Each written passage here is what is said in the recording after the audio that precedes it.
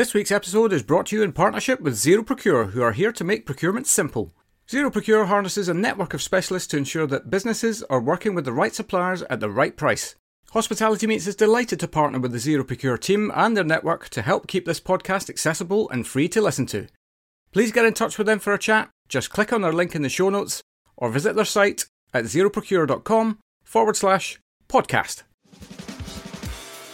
Welcome to Hospitality Meets with me, Phil Street, where each week we take a light-hearted look into the stories and individuals that make up the wonderful world of hospitality. Today's guest is Alexander Schneider, president of luxury beach club and hotel rockstars Nikki Beach. Coming up on today's show, Alex offers Phil a job. Yeah, we like you, we think you have potential, so now you're becoming a director of rooms. Phil gets worried that Alex might have divulged too much. Are you sure you want me to air this publicly? Because it feels like you're giving some of the greatest strategies of business I've ever heard in my life. And Alex makes us all want to check into a Nikki Beach. We are a barefoot luxury culinary brand that has also rooms. All that and so much more as Alex talks us through his incredible career story so far. Where to start with Alex's journey? He's worked in some of the world's most amazing hotels and now sees himself at the helm of one of the most exciting luxury lifestyle brands out there. There's a summary of everything we cover in the show notes, and I believe there's something in there for everyone, no matter what stage you're at in your career. One final thing, a short apology for the sound quality in places. Don't forget to give us a like and a subscribe wherever you consume your podcast. Enjoy. And a huge Hospitality Meets welcome to Alexander Schneider. How are you? Very well, Phil. Thank you so much. Great pleasure seeing you again after quite some years. And excited to be here. Yes, well, I am so excited to have you on the show for lots and lots of reasons. One, we have crossed each other's paths once before in our lives. But two, your people reached out to my people, which is just me, and said, would you like to have Alex on the show? And I hadn't actually realised how your career had exploded since we last chatted. So, and especially as you won't be able to see this if you're listening, but you have your emblems right behind your head, Nikki Beach Hotels and Resorts. But I'm going to stop talking now. And I'm going to let you introduce who you are and what it is that you do. Yeah, my name is Alexander Schneider. I'm since 20 odd years doing what I love most, and that's spending a lot of hours of the day in the wonderful world of hospitality.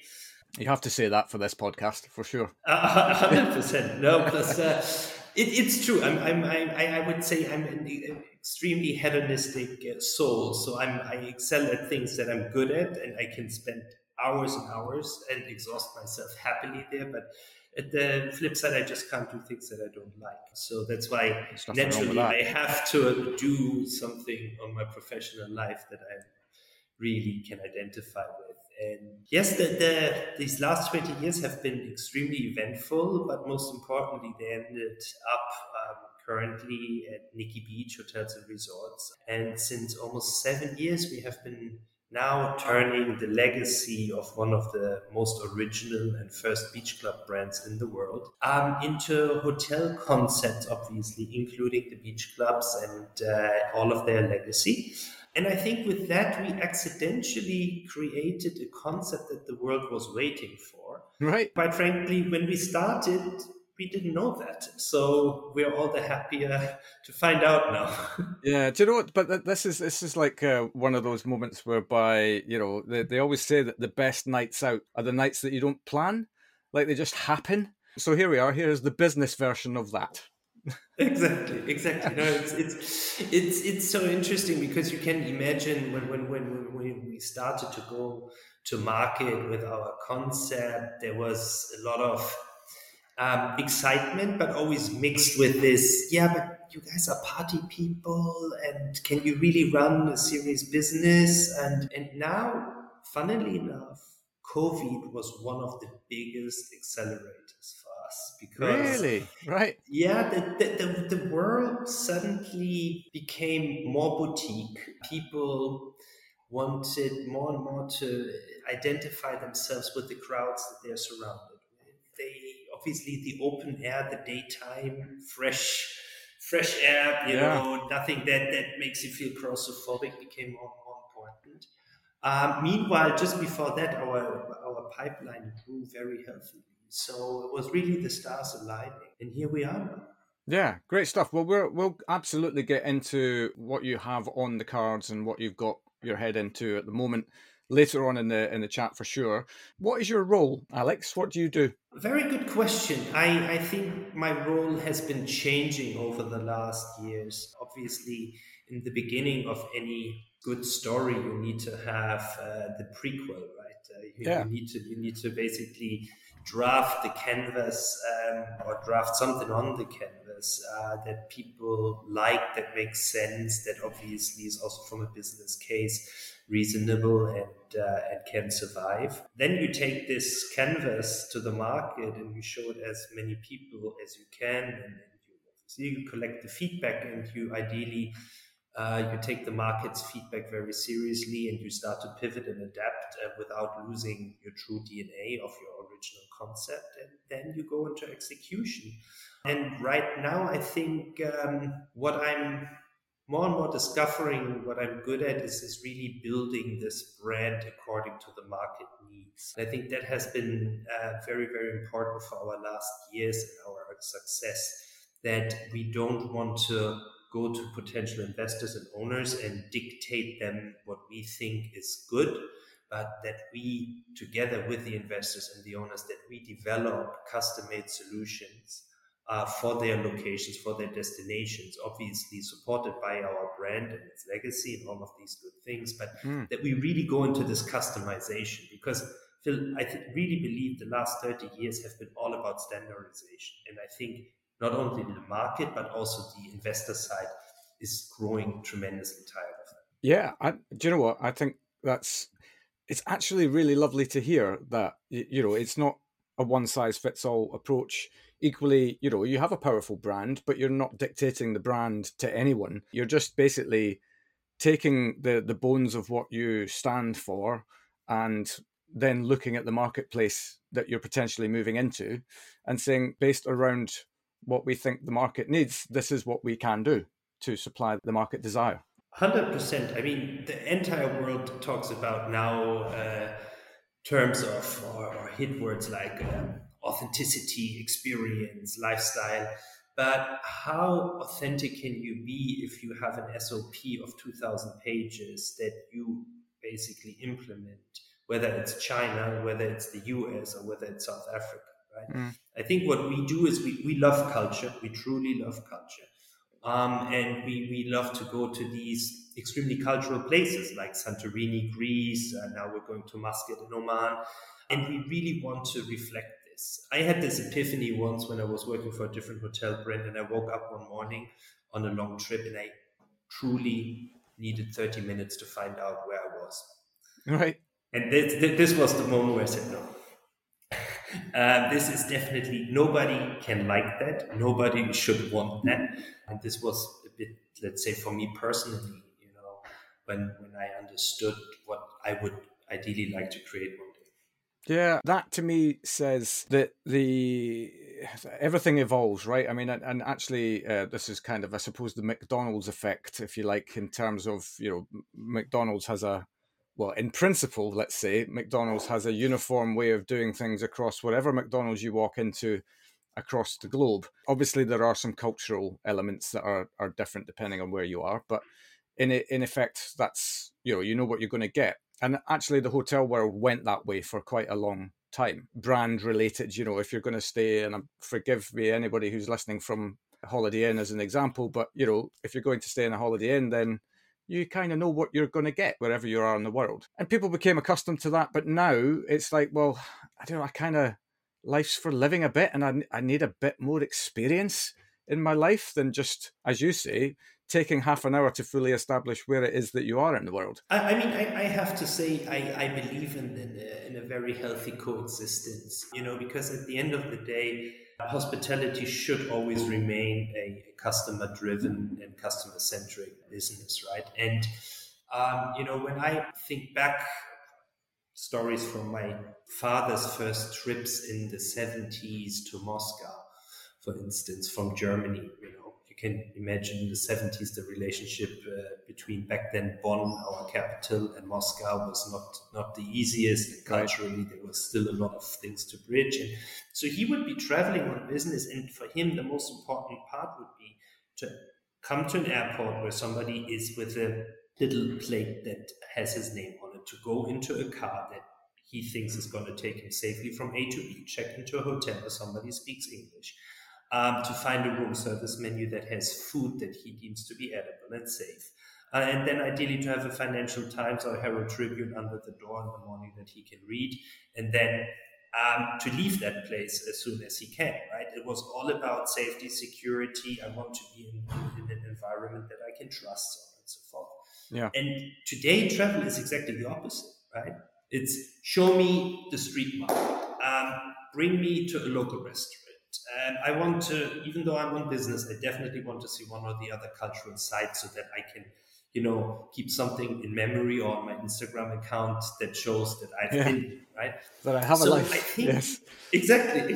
So and that I'm culturally conscious, and that we have all of these new parameters, and I think naturally this has shifted the needs and wants of travelers, right? I'm not saying 100%, and it's good that it hasn't, because otherwise we would become a hyper trend that will expire very soon. But you see that there's a certain group of the travelers that, prefer the experience over the standard. And then there's another group that prefers the standard over the experience. And I think both types are equally important. I have to say, I learned in some American hotel chains the most important parts of my business life today. And they gave me the basis of my knowledge, and I would be forever thankful. But now I think that's the beauty of our business. Now we can start to experiment around the fringes, right? Yeah. You've got the basics, I suppose, in play, but that gives you the foundation to really kind of go to town, really, on what's possible. What are we going to push? What are we going to accept that's the norm? Etc. etc. But in any case, we're 11 minutes in, and we just got straight into talking about business. But that's not the primary reason why you're here. Before you got into what you're doing now, there's obviously quite an incredible backstory, because you've worked in some pretty amazing places across your career. So take us all the way back to the beginning of your career. And how did you get into this wonderful industry in the first place? That's a long story, but a fun story, I hope. I will try to keep it as short and relevant as possible. But yeah, it started at a super early age, because I grew up together with my mother, and she had her own business. So let's put it mildly, the time for culinary preparation was always very short. And at some point, I felt that, learning how to cook could really improve my quality of life a little bit. Right. So that was just driven by at-home life, basically. You. I would say, yeah. My grandmother was a very good cook. My mother didn't have so much time back then, so I was able to understand that there was something better out there. And in the German high school system, you have that internship month or 2 months somewhere in your, I think, 9th grade or 10th grade. So I was roughly around 14, 15. So I said, to hell with it. I'm not going to do coffee or service the coffee machine somewhere. I will go into a restaurant kitchen and I will learn how to cook. Right. Being a typical high school brat with 14 years, suddenly entering into the regiment of a kitchen requires a lot of breaking habits. But I honestly, I loved it. It was the first time, in these confusing years of puberty, it was suddenly this world where everything was black and white. Either the steak was cooked right or was overcooked or undercooked. You couldn't bullshit your way out of anything. And it gave me really a whole new North Star. And I loved it. So I continued working there even during my high school years for the next 2 years, 2-3 times a week. And I really fell in love with cooking. Created my own little catering company when I was 17. Wow. And showing the entrepreneurial spirit early doors, eh? Yeah. It was great money. I hope the German tax system is not listening. But then after my high school graduation, I obviously realized realized that, I need to formalize this a little more. So I went to the Culinary Institute in New York, upstate, and did my studies there. And I loved it. Again, it was a fantastic place for learning and growing. And then everything changed suddenly. I joined the Hyatt Hotel Group and in a corporate trainee capacity, and suddenly I learned that I love sales. That I think that I'm good at aligning teams, and I'm good at explaining a brand. So I suddenly became a very young director of sales and marketing. I think at the tender age of 25, 26. Right. And then I said, okay, to hell with it. Now I know F&B, I know sales, so I don't know rooms. So then back then, Hyatt was really an amazing company, I really have to say. So they said, yeah, we like you. We think you have potential. So now you're becoming a director of rooms. I'm like, okay, why not? So I did a couple of years in rooms. And I think this is, until date, and that's the only reason why I'm mentioning it, one of the most important parts of my, let's say, professional backpack, that I've seen all of the sides of the operation. And I think that gives you the ability to sleep at night, right? Yeah. That you really know what you're talking about, that you have been there, that you have done all of these elemental things. And from there, a journey from interesting brands to amazing hotels to crazy countries like India started, and brought me at some point into the Middle East to the amazing Emirates Palace, where I spent really 2 of the most incredible years in my career, because it's the guest house of the UAE. Everybody in the political hemisphere that is in charge of a country or more is coming there. Yeah, it's. I'm gonna halt you from moving forward in your story at this point, because I don't think people can really fully comprehend that property is otherworldly in terms of size. I can only imagine the logistics around it as well. And you were a hotel manager there, is that right? I was running all of the operations plus the sales and marketing and lots of the owners' relations, and there was a handover of GMs in the meantime. So it was a very very interesting, very influential little role that I had there. And as you rightly said, I mean, it's the pinnacle of hospitality when it comes to the level of complications. You have on one hand side, you have somebody like Barack Obama staying at the hotel, and then you have the German half-board tourist staying in the same hotel, right? Yeah. And then you might have on the next day a royal Emirati wedding. So the needs and wants of your different clienteles couldn't be more different. Meanwhile, they're all staying under the same roof. So yeah. And what was it? I can't remember off the top of my head, but I want to say it was like, wasn't it 1 mile from one end to the other? 1.5 kilometers if you go basically the whole U shape of the building. Yeah, and it has this private marina, and it's an amazing place. But with everything, and funnily, this experience taught me one very topic, and it's common sense, right? You would never go to a restaurant that does Japanese, Mexican, Italian, and French cuisine, right? Because you would say they can't be good at all of that. And I think Emirates Palace was really good at everything, but it wasn't perfect at anything apart from obviously the state visitors and all of that.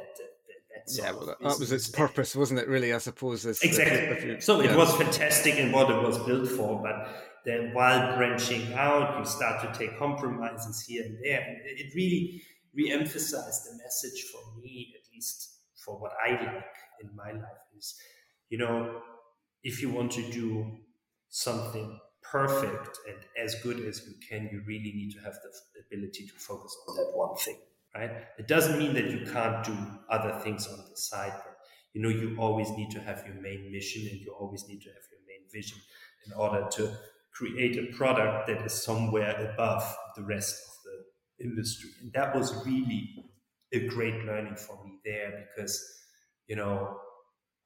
we discussed it before we started recording.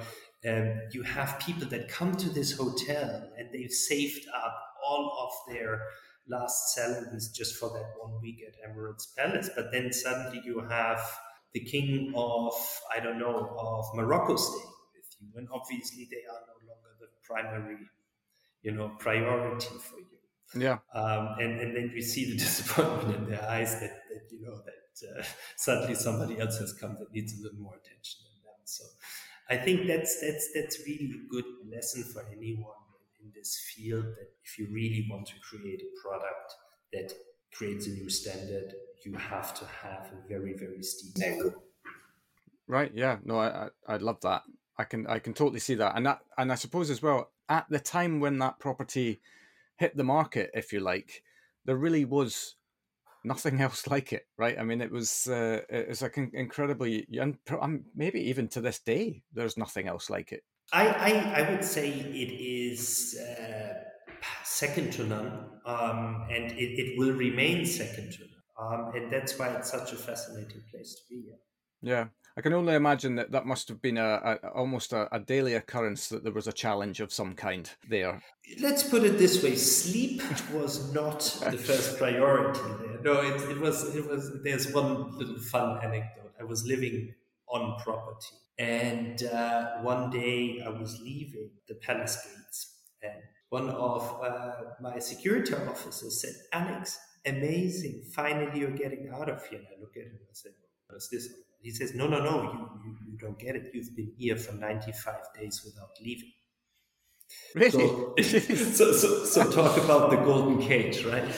My words, yeah. It's not, and that was actually the time where you and I connected for the first time, I think.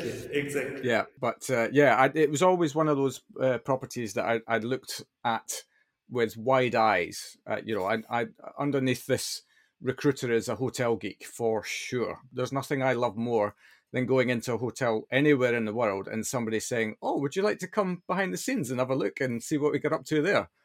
Absolutely, I would, for sure. And I can only imagine. I've never seen behind the scenes at the Emirates Palace, but I can only imagine the network of tunnels that must be there to, not tunnels, corridors probably, to make sure that something that needs to get from point A to point N can get there, and it doesn't take 2.5 hours to get there.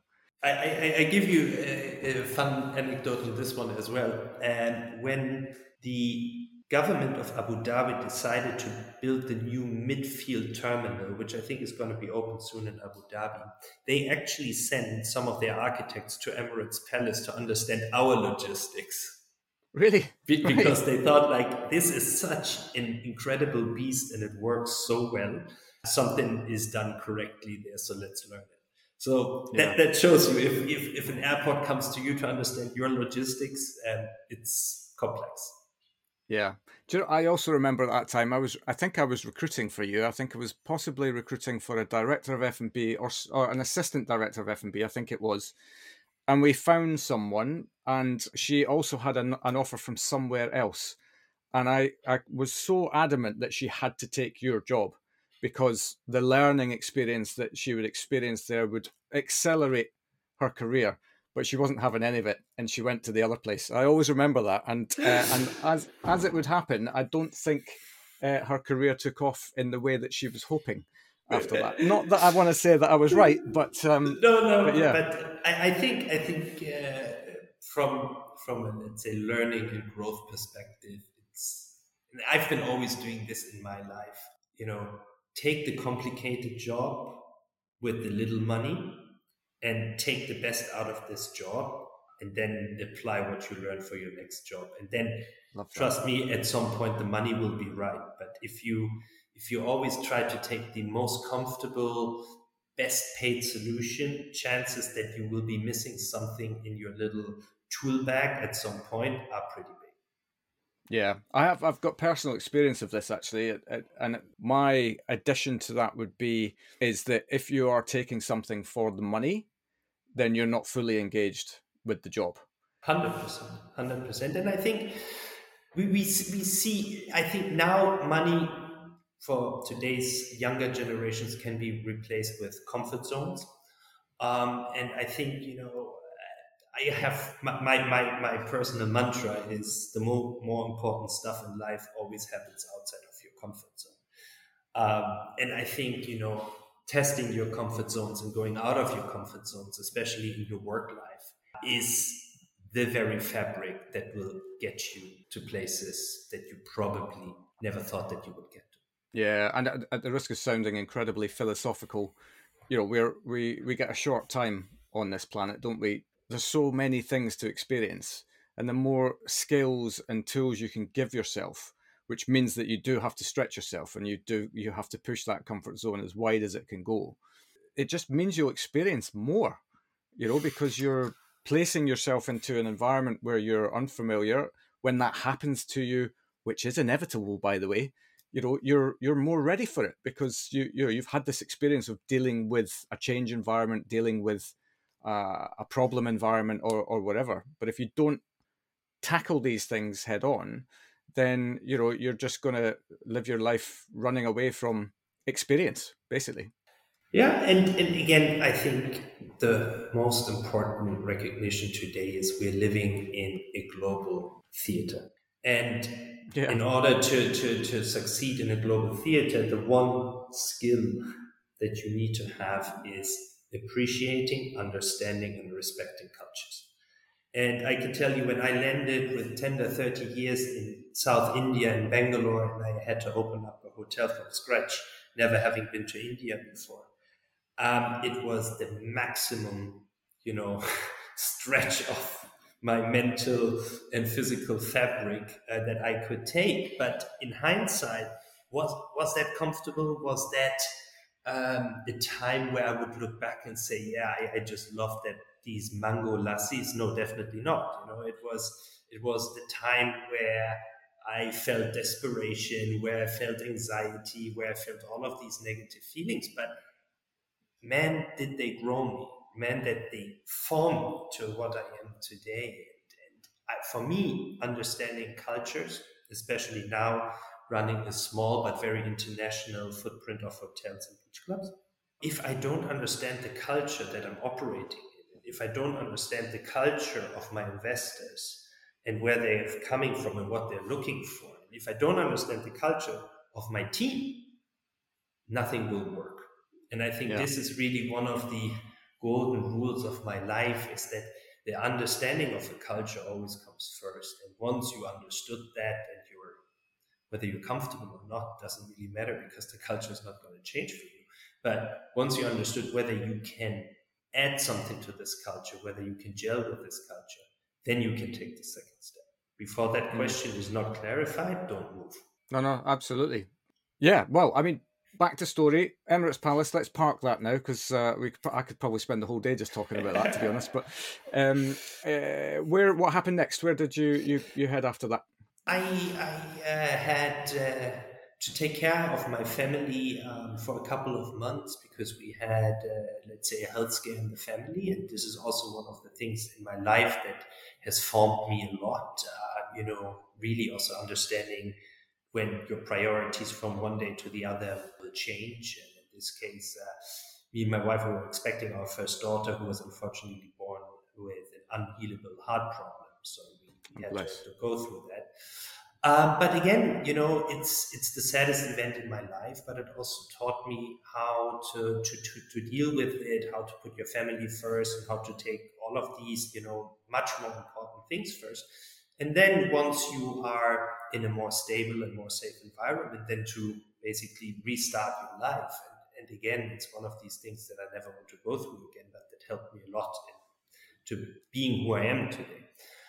So we returned after that to the UAE, to Dubai, because we felt this was the place that we left and we wanted to reconnect to life. And I took a very interesting job with the Rixos Hotel Group, which allowed me not only to expand my knowledge in opening up hotels, but also to understand the world of all-inclusive. Okay, right. And it's you should, what people can't see who are listening to this is that you smiled when you said the world of all-inclusive. So I feel like there is, without question, a story here. Let's put it this way. I have a lot of respect for this business, and I think it's mesmerizing to see it in its execution. When you look at what I'm doing today, it was probably exactly the opposite. Right. So today I'm here talking about, that you need to have very clearly defined target groups. You need to bring the ultimate cultural lifestyle to your place and execute it there to perfection.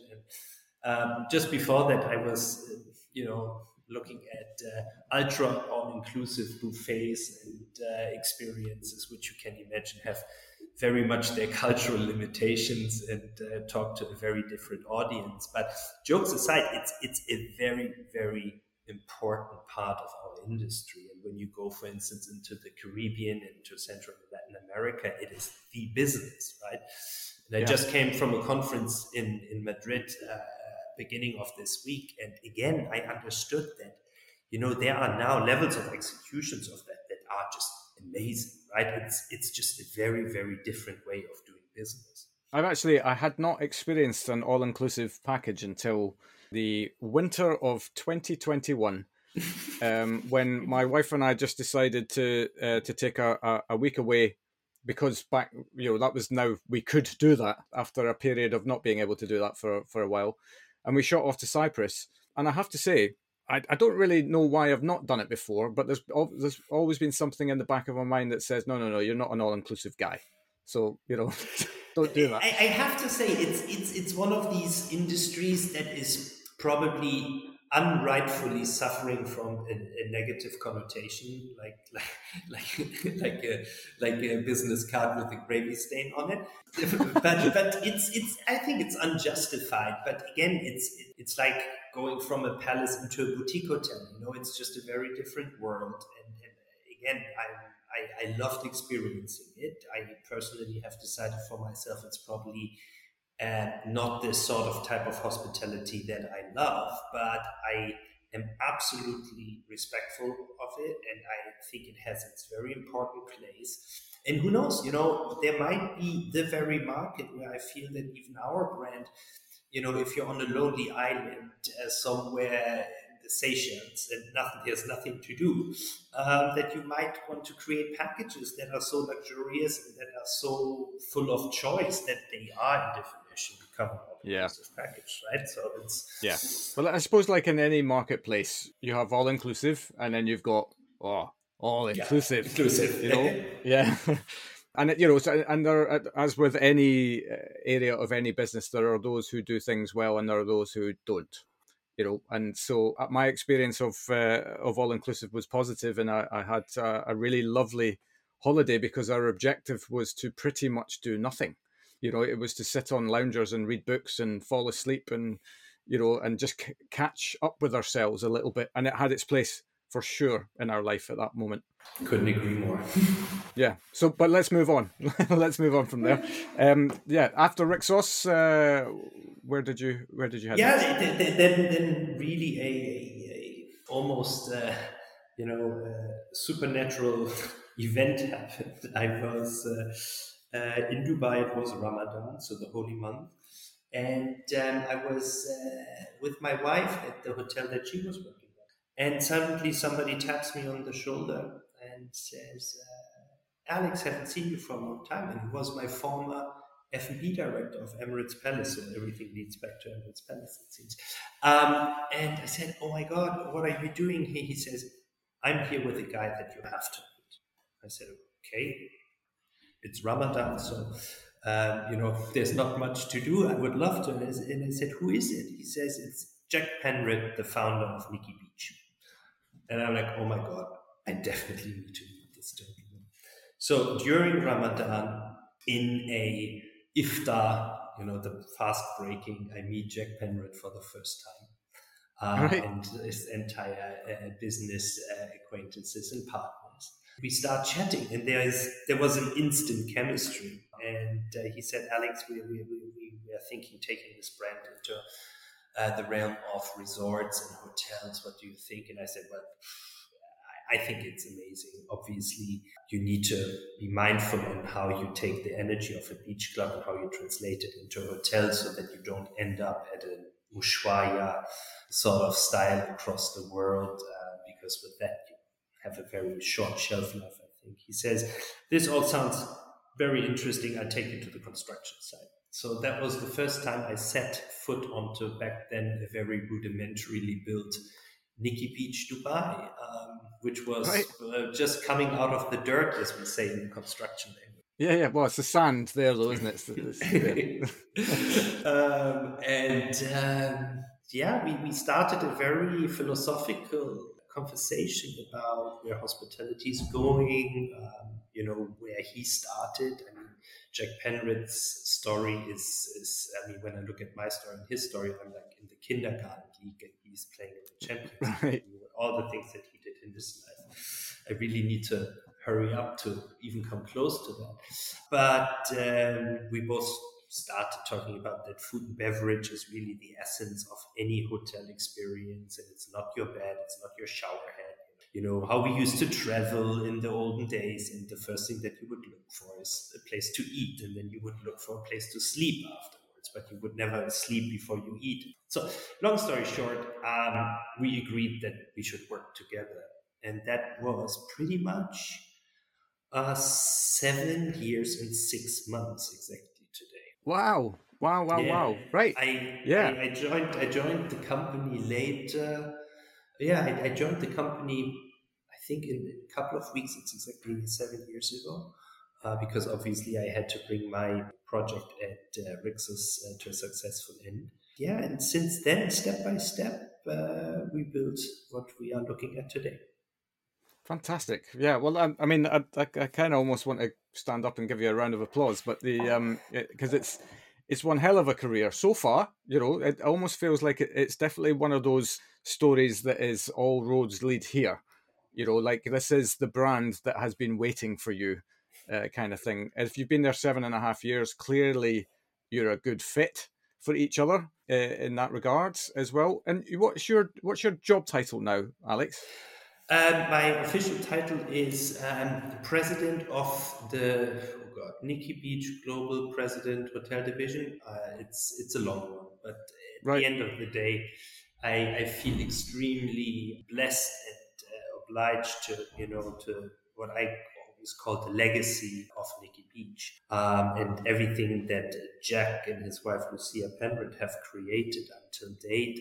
And I think, if you ask me what my main job is, really to further nourish and protect that legacy, because it's such a beautiful story and it has so many touch points. And I think, what we do in the hotels and resorts part is perhaps really ensuring the next 20 to 30 years for this brand. Now I could start talking a lot about brands and hospitality and what I believe is good and what is bad.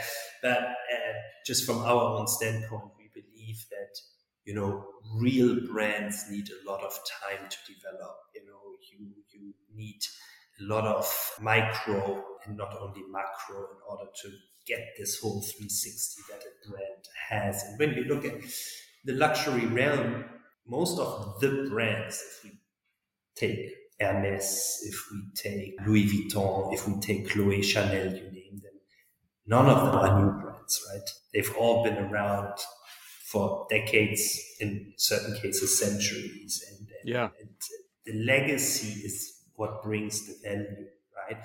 And I would wish that sometimes in hospitality we take legacy a little more serious. Interesting. I hear you, because I think a lot of times, and this always depends on ownership, of course, but a lot of time it's just literally about the balance sheet, right? I think legacy and balance sheets coexist beautifully. I think what doesn't sit well together is rapid scaling and legacy, for instance. Yeah. I think what doesn't sit well together is legacy and compromises. But on the flip side, and this is what we see, especially in the last 2 years, what is amazing is legacy and talent. We need to understand people are no longer looking for jobs or for work. People are looking for brands that they can identify themselves with. And if you have a true legacy and you live it in every day, and you're true to it as a brand, especially in the interaction with your talent, you will see all of this discussion. I mean, money is always important, let's face it, but your turnover will start to slow down. your talent growth, your organic talent growth will accelerate. Your product will become better, and you will see people on the floor that really care for what they do because they just love the brand that they're working for. Yeah. And when you put it like that, it's not difficult. No. Although it is, but you know, the principles are exactly right in terms of, you know, and this has been overlooked for a very long time. I think it's only now really that we're not even just the industry, but the world really is beginning to appreciate that actually that somebody's experience at work is a major part of why they work in the first place. 100% plus. I believe at least the part of hospitality that we're active in is always going to stay a super analog business. We will always be the people's business, right? Yeah. Because the intuition, the reading of, you know, behaviors of guests, at least I hope that no algorithm will ever be able to replace them. But one thing that is a fact, at least until now, when you look through any TripAdvisor, Google rating, whatever rating, the most negative and the most positive comments that you get are always about people. Yeah. Right? It is food quality. I would put it almost at number 2 by now, but service quality is always number 1. You know, how often do you read probably about a broken shower head, but how often do you read about they didn't have a 300 euro shower head in this room, and that's why I don't think it was a good hotel. Exactly. Nobody writes that, right? But when you look at many of the operating standards and brand standards of many hotel groups, it's that 300 euro shower head that is the make or break on whether they sign the contract or not. So, right. You know, I think our standards should be about talent and talent and talent and talent. And if we get that right, we will, in general, have a better field of hospitality globally. Yeah, absolutely. And I've spoken about this subject with so many people on this podcast and away from it around the fact that, you know, actually you have the simple ethos of happy people in your business make happy guests. But, you know, that what you were talking about there with regards to TripAdvisor comments and the like, ultimately the service element is the point really where that's how you're making your guests feel. You know, nobody walks into a hotel room and goes, wow, the shower head is the only reason I came on this trip, as we were talking about before we turned it on. You know, it's that old cliche around it's the best legacy you can leave is how you make somebody feel when they're in your presence. And that all comes from how you serve them, whether that's an individual one-to-one basis or whether you're rolling out a service standard to, you know, your entire portfolio. Yeah, and I think, let's face it, for young people and any professional, empowerment is the absolute motivator, right? And I think this is why we have seen, especially in the last 15 to 20 years, such a drop in interest in what we do, because again, now we're circling back to the standardization, right? But if I look back at my career and how I started as a trainee, as a sales manager, as whatever, if I would repeat my career, I would probably get fired now every day. Right? Because back then there was a level of empowerment that was amazing, that motivated me. I was taking decisions, you know. When I felt that a complaint was justified, I could void whatever I wanted to void, and I could void it without writing a 3-page justification or getting the card from my supervisor because only he was allowed to void a transaction. You know, if I felt that a client had to be entertained a little more special because they had this huge piece of business that I really wanted, I could take this decision without going to my revenue manager and asking them whether I could have a comp room for tonight. Right? Yeah. And I think we need to understand, yes, do more mistakes happen? Perhaps. Yes, do you have a little less control? Yes, perhaps. But will you have a better product at the end? 120%.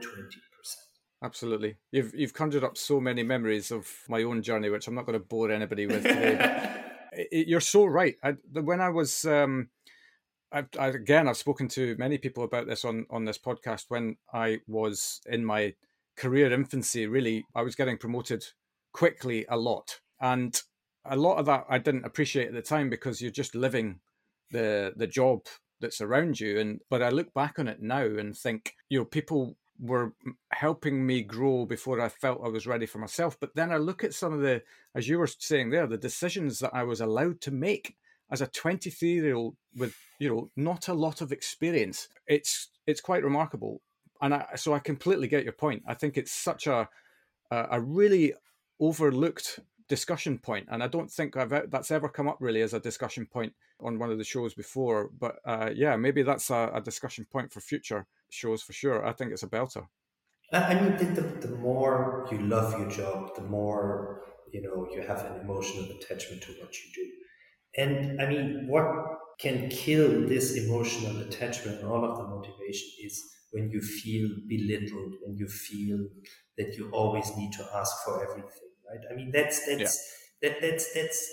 opposite of what creates positive emotions, right? It creates anxiety, it creates nervousness, it creates the sensation of not being good enough, right? And I mean, you don't need to be a psychologist to know that, especially in our generation X, Y, Z, and so on and so forth, that the emotional component is the key driver. So as long as we don't, foster these emotional drivers, don't wait for people to knock on your door. Totally, and equally comes back to the service element you made earlier on. A leader's duty is to serve his team or her team or whoever's team. 100%, and I believe that's why Italian restaurants do so well, because you always get that bloody grappa at the end, right? But it's the most generic of all gestures, right? However, you end your evening after you paid the bill with a gesture of gratuity, right? Yeah. So I can tell you there are not too many German cuisine restaurants where you get anything at the end, right? But it's again, I mean, we always say we live in the world of hospitality. How many hotel guests get a present after they checked out? Yeah, I know. And do you know what?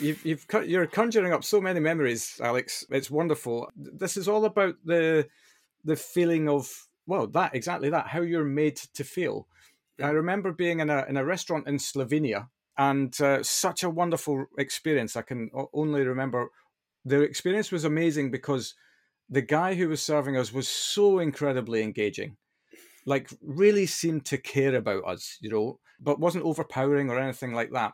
We paid the bill, and they came out with a blueberry liqueur, which was a Slovenian speciality at the end once we'd paid, and we all had a shot of this, and we were like, wow, that's incredible. And he went, well, here's a bottle of it to take away with you. And we were like, yeah, wow, and I recount this story because this is 6 years on from that experience, still one of the most amazing experiences that I can remember in any service environment. Yeah, and not just because we got free alcohol, I have to say, but just because the that helped. But but everything else. But I give you now exactly the opposite, which happened to me not too long ago. I checked out of a hotel and I loved the stay, and then I get 24 hours later, I get an email, and I'm like, this is probably one of these satisfaction surveys, whatever. Yeah, emails. But I'm a hotelier. I'm always curious. Who wants to communicate why and how. So this email was, I have to say, written in a very elegant manner, but basically was informing me that the gin and tonic setup in my room that really looked like an amenity was not an amenity, and that they happily just charged me 25 euros for it. Oh, right. Thanks very much. So I'm like, yeah, this is... Honestly, I have to say the hotel was absolutely amazing, so I will always return. But I thought, probably that gin and tonic on your balance sheet is not going to do a lot. But what are the chances? Shall I argue now and say, well, this looked like a blah, blah, blah, blah. No, obviously you pay and you move on, right? But it's exactly the opposite of your blueberry liqueur, right? Yeah, totally. And it's also, again, how does that...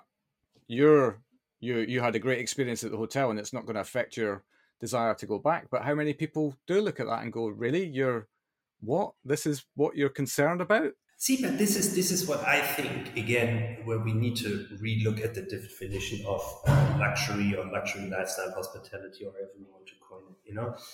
Yeah. Luxury, for me, entails the term generosity. You know, true luxury is choice. True luxury is really also, you know, the sensation that I'm getting something extra for all the money that I pay. Yeah. I mean, there's one beautiful field that understood it very well, and it's bank. You know, if you go to a very expensive private bank, they will make sure that you will get a lot of reasons to stay. You know, you get invited to things, you get, you know, your Christmas tie or whatever.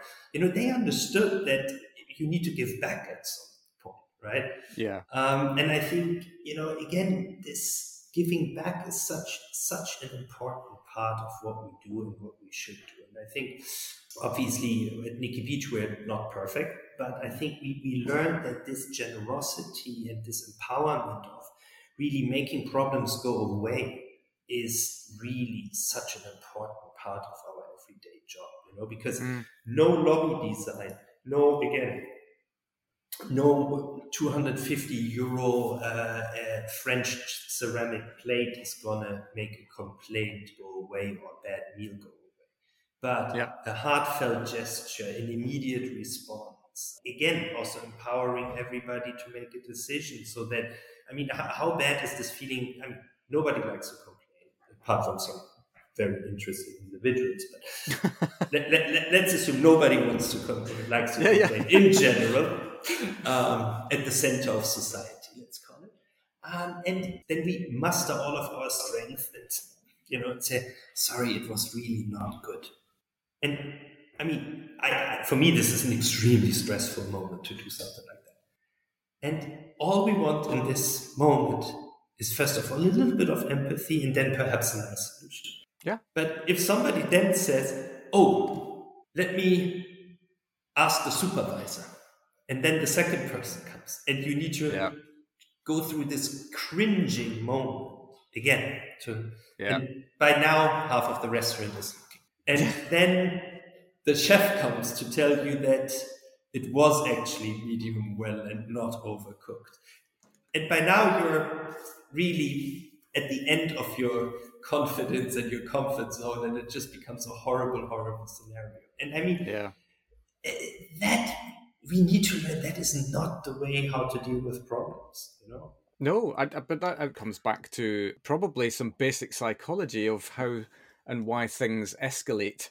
And actually, your point around, you know, just having some empathy and actually having a solutions-based approach, which is not based around, I can't handle that, so I'm going to go and get somebody else who can, you know, has its place. I was listening to something recently, another podcast, where they were talking about our day is full of micro stress points, basically. And it all starts when you wake up. If the alarm goes off, that's a stress point because you're stressing yourself into an alert state. Now, if the second thing you do is then to look at your phone, that's also a stress point because you haven't woken up, and so on and so forth, and all of these extra things that happen that you maybe don't give too much credit for when you're in the midst of doing it. But actually then take that scenario where you have a guest who's unhappy with the standard of whatever it is that's come out, and in this case we were talking about a steak as an example. If you're not empowering people to deal with that in the moment, then you're just adding extra stress points to that individual. 100%, Phil. I mean, and that's, at the end of the day, our industry needs to understand we are not running nuclear power plants. Nothing that we could possibly do is gonna have a really dangerous effect on anything, you know? Yeah. The consequences of our daily actions couldn't be more, how can I say, mild. I don't want to say irrelevant because they're not irrelevant, but the impact of whatever we do is not going to change the world tomorrow, right? Yeah. So why are we caught in this world that we want to control everything, you know? Because I think a lot of hospitality is letting go, you know? Give your waiters, give your front desk, give your housekeepers, you know, give them the chance to do something. And yes, they will make mistakes, yeah, and then you can still revisit them. But then you can revisit them in a positive attitude. You can say, listen, you thought that this was a great idea. Now let me just explain you why it wasn't so great. And then probably just that moment you learned something. But first, at least you had the chance to try. And I think this is what everybody's looking for these days. And that's what I'm looking for every day. You know, I love my job because I can create something, because I can make mistakes. I can learn from my mistakes. And then after that, I can create a better product. And I think this starts in the kitchen and everywhere, and ends at the C-suite. Absolutely. Man, I feel like I could talk business with you forever. So that's the Emirates Palace we could talk about all day, and business that we could talk about all day. But well, I want to, I suppose in the fullness of things, we have been speaking about Nikki Beach, because this is obviously things that you really truly stand for. And I would therefore assume that you live and breathe these things that we're talking about in what you're trying to achieve at Nikki Beach. 100%. I think this is again, this is a little bit also the legacy of a brand. You know, I mean, we deal with clients that we can't really impress anymore, right? Because they most of them have the ability to buy almost everything that they like, and they can afford a lot. So the question is, how do you impress somebody that can't be impressed? And very often the simple answer is, give him a blank canvas where he can decide what to do. Because let's face it, the more successful you are in life, the less time you have, the less freedom you have, because you always stand for something. Every action has a reaction. So give them the space to have actions without reactions. You know, okay. I mean, every 3-liter bottle of champagne has a reaction at some point, but you know, at the end, you know. And I think this is what we are really good at, creating these canvases, creating these bandwidths of energy. You know, we are, and a lot of people get this wrong, we're not a party brand. You know, if I would coin it, we are a barefoot luxury culinary brand that has also rooms. And we create, you know, for every person the opportunity to behave exactly the way they want to behave. For instance, take me. In the morning, I'm a horrible introvert, right? That's why I need to go to the gym for an hour or so, because really I am the most acidic person in the world in the morning. Don't talk to me. Well, Leave me alone. I'm glad we didn't do this podcast then. That was that'd have been interesting. I start early. So we're in the middle of the green zone. No, but then depending on the day, and I think every person is a little bit the same. You know, your mood changes, your needs and wants are changing. Obviously, a lot of what you experience during the day forms, you know, your mood for the hours to come. Until unless you're the perfect yogi who's always in balance.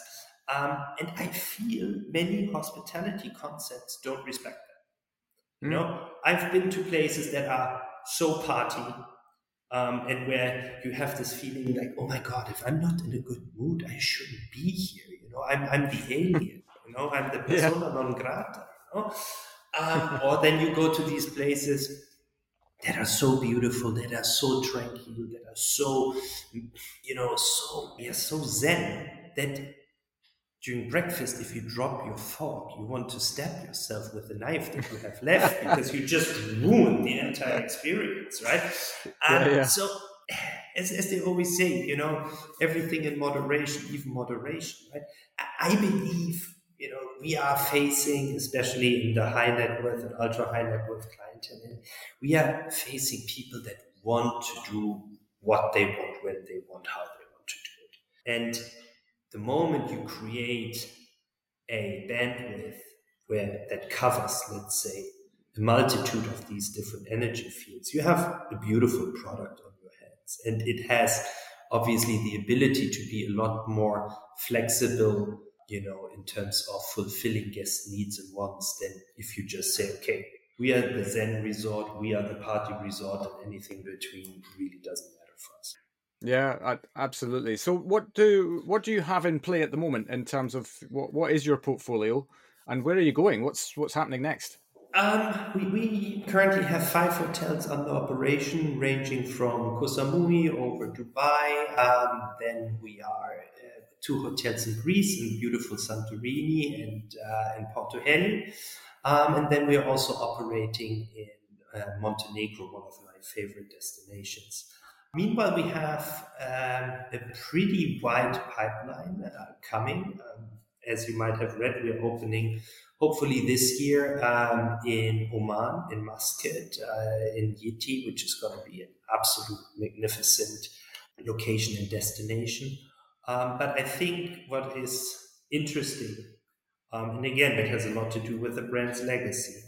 For instance, when Jack and Lucia decided to open up the first Nikki Beach outside of America in Saint-Tropez almost 23 years ago, they went to a place called Ramatuelle, which back then nobody really knew. Everybody knew the North Beach or the north part of the beach, closer to Saint-Tropez town. But Ramatuelle was just, woods and sands, and nobody really knew about it. Now everybody knows Ramatuelle because it's the coolest part of Saint-Tropez. Right. When we opened, for instance, in Dubai, as I just said, it was one of my entry points to the brand. Everybody came to me and said, Alex, you're just such an idiot. You're taking this completely unknown hotel brand, obviously known beach club brand, but completely unknown hotel brand into one of the most vicious hotel markets in the world. Plus, you're not an Atlantis, you're not a Four Seasons, you're in this Pearl Jumeirah that nobody has ever heard of, part of town. How do you think that you will survive? And I said, well, you just gave me all of the reasons why I will survive, because I'm doing exactly the bloody opposite from what everybody else is doing, right? And so I'm the guy that suddenly leaves the parade. So obviously a lot of people will look at me and say, what the hell is he doing, right? And if you do that right, then you have a chance of success. And now, for instance, a lot of people ask me again, they said, Alex, Nikki Beach in Oman, how is that going to work? And I said, well, that's exactly why it is going to work. We are the first, we are the first energetic brand really to go there that has all of these touch points, these, our elements from music, entertainment to art, movie, and so on and so forth. And that's why it's the first product of a kind in one of the most beautiful touristic markets in the world. And as you ask me, what is coming next? I think we will always go to places where people would expect us least. Yeah, I was going to say, it feels like almost if somebody's going to say to you, Alex, why are you going there? That's mad. You go, right, well, that's exactly why we're going there. I think anti-cyclical behavior is something that I always liked because when you look also at investment strategies, they work very often that way. For me, it has a deeper meaning. It has the meaning of being really relevant where we go. I don't want to name places in the world now, but there are many places that are so overhyped now that if I bring the brand there, I'm just following the parade and nobody will see me in this parade anymore. But I can tell you, when we opened in Santorini on the island, which is exclusively for honeymooners and people that just stay 2 nights there, because A, it's so expensive, and B, because there's so little to do. When we brought the brand there, again, everybody's like, Alex, you got it all wrong. You need to be in Mykonos. That's the party island. Santorini is not the party island. And I said, well, again, you just gave all of the foundation to my theory, and that's why I want to be in Santorini, because I'm going to be the first one. Now, a Nobu hotel is opened. A lot of other lifestyle brands are coming over because they saw, yes, very often to go where your offer is non-existent will ensure that your offer is relevant. Yeah.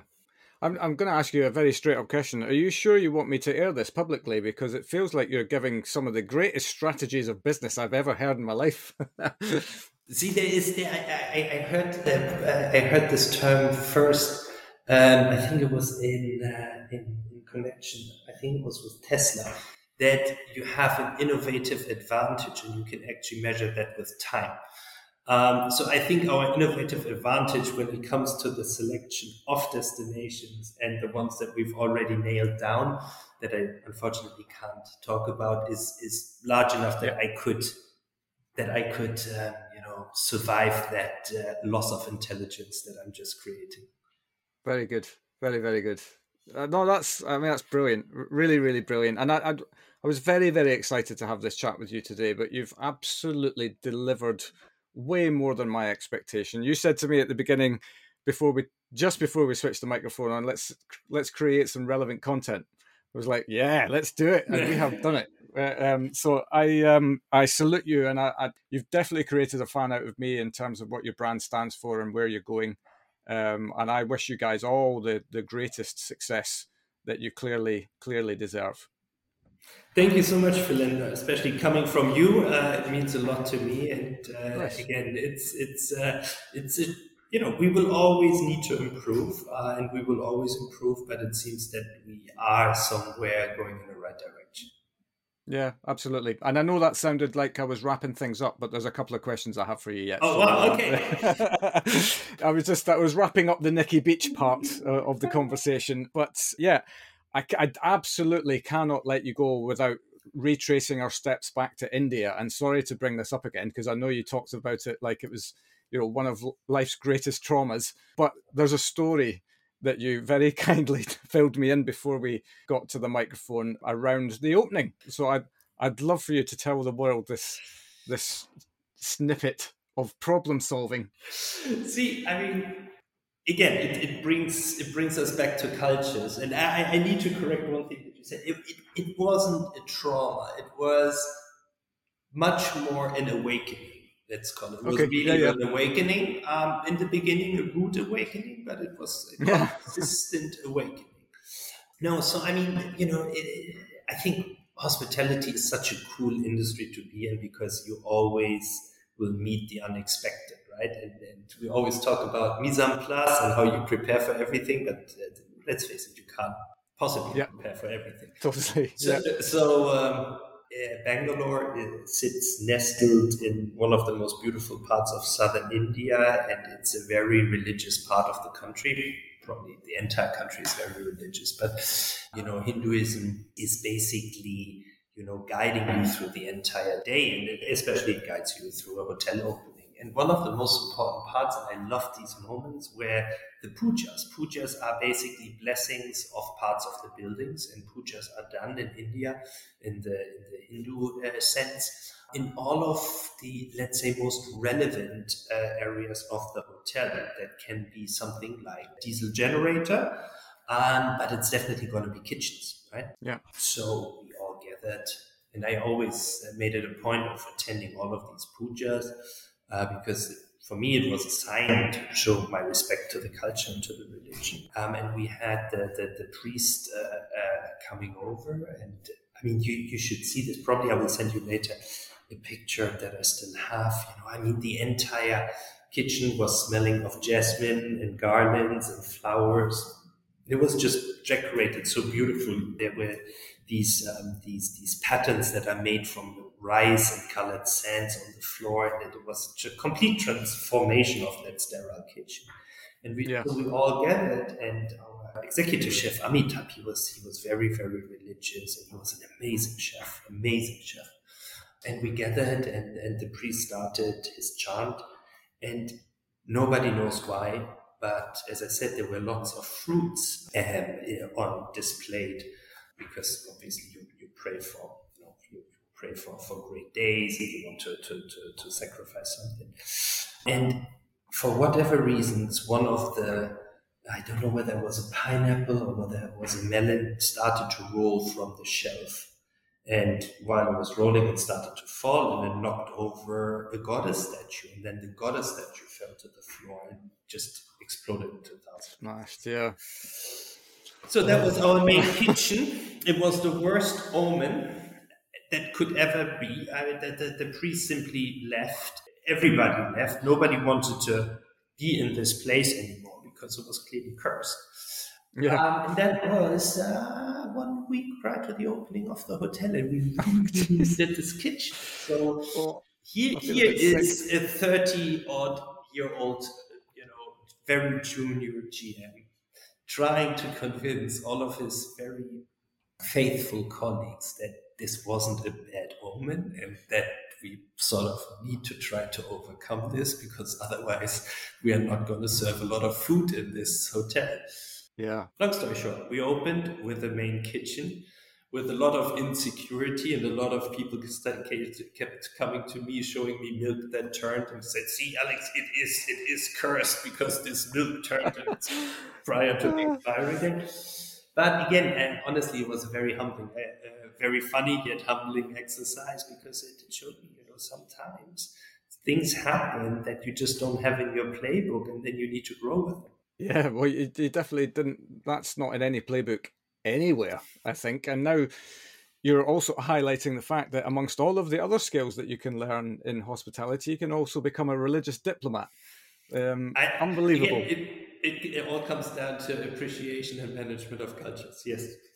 Yeah, absolutely. Fantastic. I've been so keen to hear that story since you wrote it down on paper ahead of time. And I can only imagine. But yeah, as you say, your learning experience or your learning opportunity was definitely large in that moment. 100%. Fantastic. Well, final question before I let you go. What 3 reasons would you give as to why somebody should come and work in hospitality? Meeting cultures, really making, it sounds like a cheap one, but giving people a great time, making people happy. I think that's fantastic. And then, seeing the world.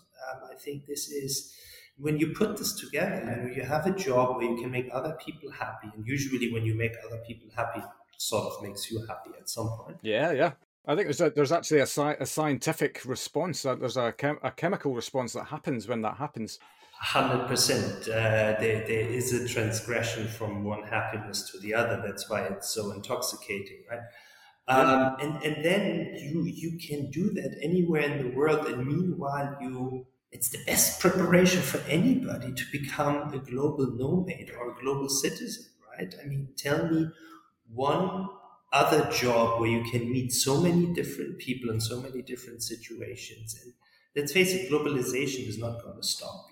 We all need to become global citizens, because we are learning it these days more than ever, right? That, isolated wars are not isolated wars.